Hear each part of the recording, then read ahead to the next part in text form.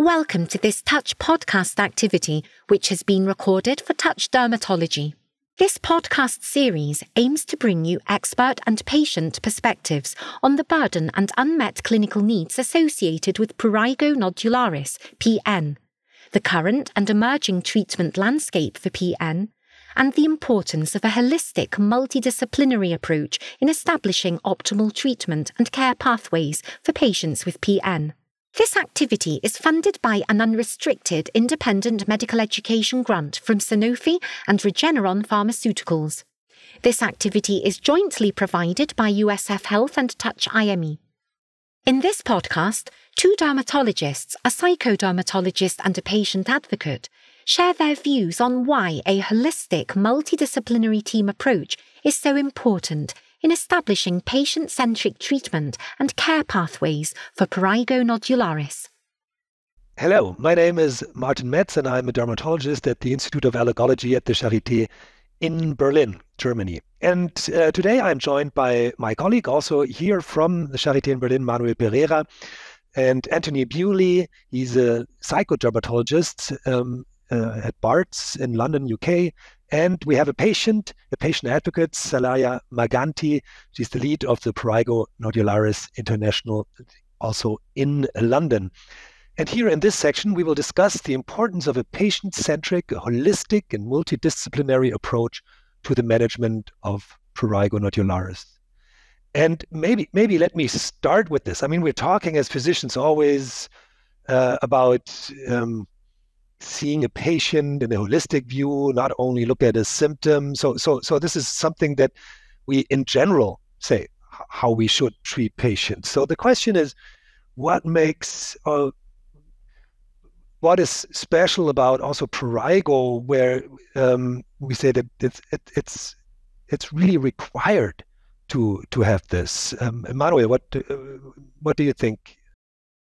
Well, in prurigo, the first thing I would like to say is you need not just dermatologists, you also need other physicians from other specialties. So you need internal medicine specialists, because often patients do have systemic conditions that can aggravate the itch.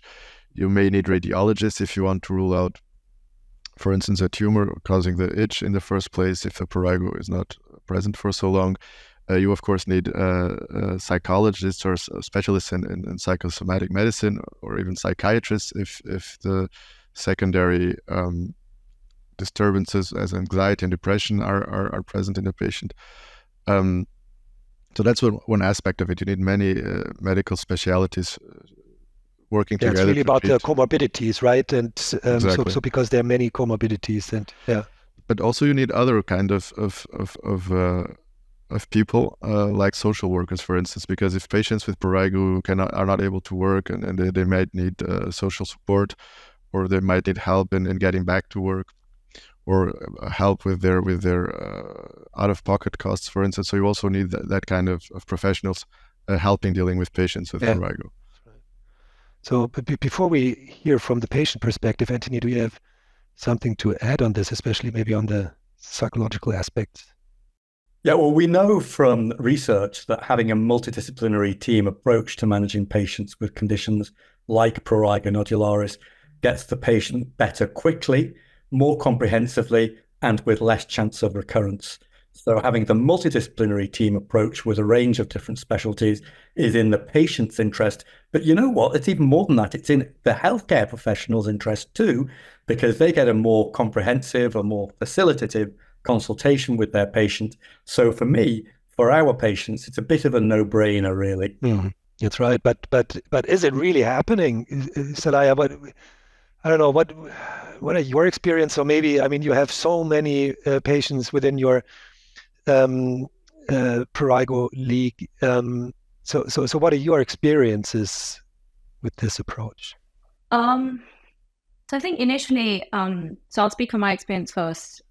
So I did the round of pretty much, I think, every single hospital department possible. And on paper, I have a clean bill of health. I had a clean bill of health, but at the same time, this disease, which started with one nodule, over half a decade, literally spread top to bottom with hundreds of lesions. I was under the care of immunology for a number of years, but then at the point which I was under the care, I was very much told, like, I was very clear. I was always asking for, is there no targeted treatment that will target the itch? Because, as you know, the empirical options are sort of a carpet bombing option with a lot of side effects, some of which will probably give you a condition which you may not get in the course of your natural life. And I was told at that point, the science isn't there. But as we know, the science is getting there, hopefully, slowly, bit by bit. Number of my patients in my group are under the care of rheumatology, for instance. And as I say, there are a number of comorbidities, whether that was in existence before or whether they've developed during. And I mean, having that much inflammation in your system long-term can't be good for you either. And then on top of that, we're not sleeping. So that's, we know, the impact of a lack of sleep on, insulin levels and stress doesn't help, because no matter how much you try to de-stress, you're living with a very, very difficult condition, which leads to a lot of stress, and a condition which, if you're lucky, you're under the care of physicians like yourselves who know the disease and empathize with your patients and can offer them the best possible available care as of today. But that's not the case for the majority of patients. And I think in terms of psychological support, I would say it's very important, where not all patients would like to go down that route either. So we must understand there is one school of patients who definitely want to access the correct psychological services. And there's another group of patients who don't want to go down that route. And we need to respect that. I myself, as a patient, was not keen to get psychological support initially. And if I can be honest, I was sent down the wrong route. I was sent, for instance, habit reversal therapy. I don't have a habit. I have an itch that is literally killing me. So that doesn't really help. And if you keep sending me to the wrong, psychological support, I'm less likely to engage with it, because I'm not very keen to go down.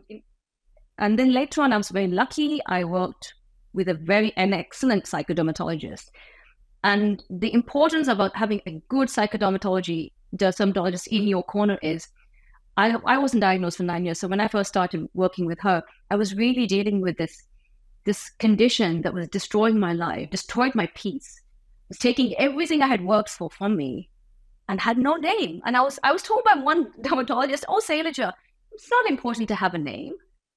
Well, how would you feel about if you had something that was demolishing your whole life and I said to you, it's important to have a name? A name is important, because a name means prognosis, it means options, or it means maybe no options, but it means I can now try and deal with it, get the support. And then once I got to the name, I realized that was a hollow name. It made absolutely no difference, because there were no treatment options, or the treatment options were in some ways worse than the disease, maybe, for very little to no relief.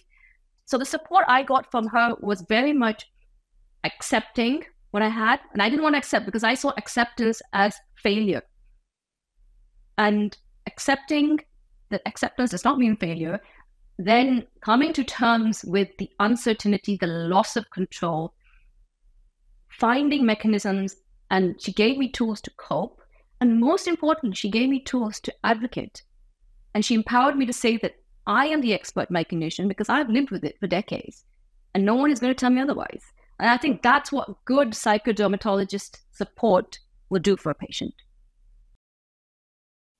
Yeah, thank you. Something that you said about, every patient is different, and in the end, the goals are the expectation that they come into the office are different from patient to patient. And I myself can only say that among the many patients with prurigo there were some who said that, "Doctor, whatever it takes, get this itch away from me.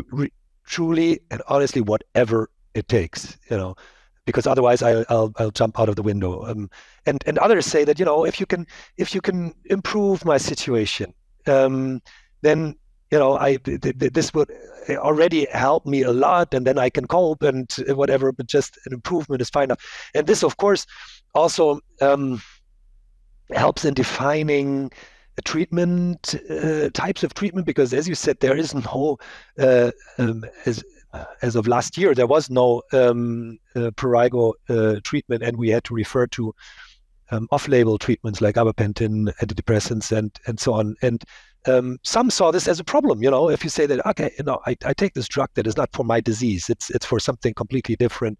I prefer not doing that. And others say, as I said, I do anything, and then I live with side effects and whatever, as long as it's better. And I think for this also we need to talk to the patient, but also the patient needs to be empowered to be able to say what he or she wants and needs.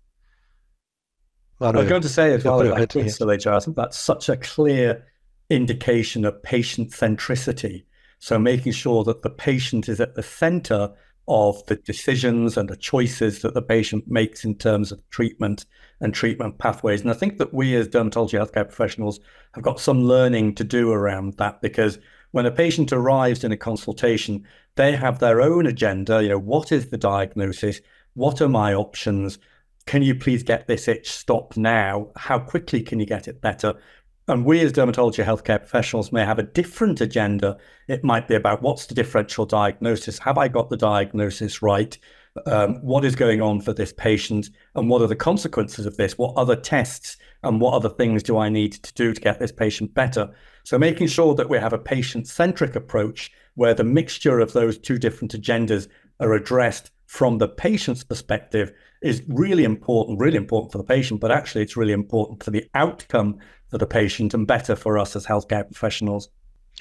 And also one important goal that patients often have, and we looked also at that in a study, is not only improvement of the itch and of the skin, but also understanding where the itch is coming from and what they have. So, and that is a bit what Salai was also referring to. So there is not so much understanding of the disease often, and it's, or if there is, it's not well communicated enough to the patients. And I think that's also adding to the burden of the disease, that patients are not understanding where this is coming from and what they really have.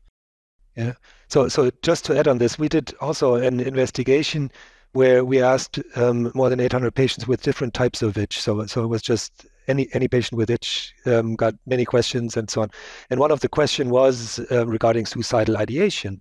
So whether really the itch that the patient experienced has ever brought them to think about ending their lives. And the highest rate was among those patients with no skin changes. So, closely followed also by prurigo, but this adds to what you said. If you do not know, and Elijah, you said, do not having a name of the disease is horrible. And these patients that only have itch don't have a name for the disease as well. So that's horrible. And then not knowing where the itch comes from, not even being able to, it's atopic dermatitis, everyone understands this is itchy, or, without having this places an extra burden. But let me summarize as in one sentence. It's about the patient.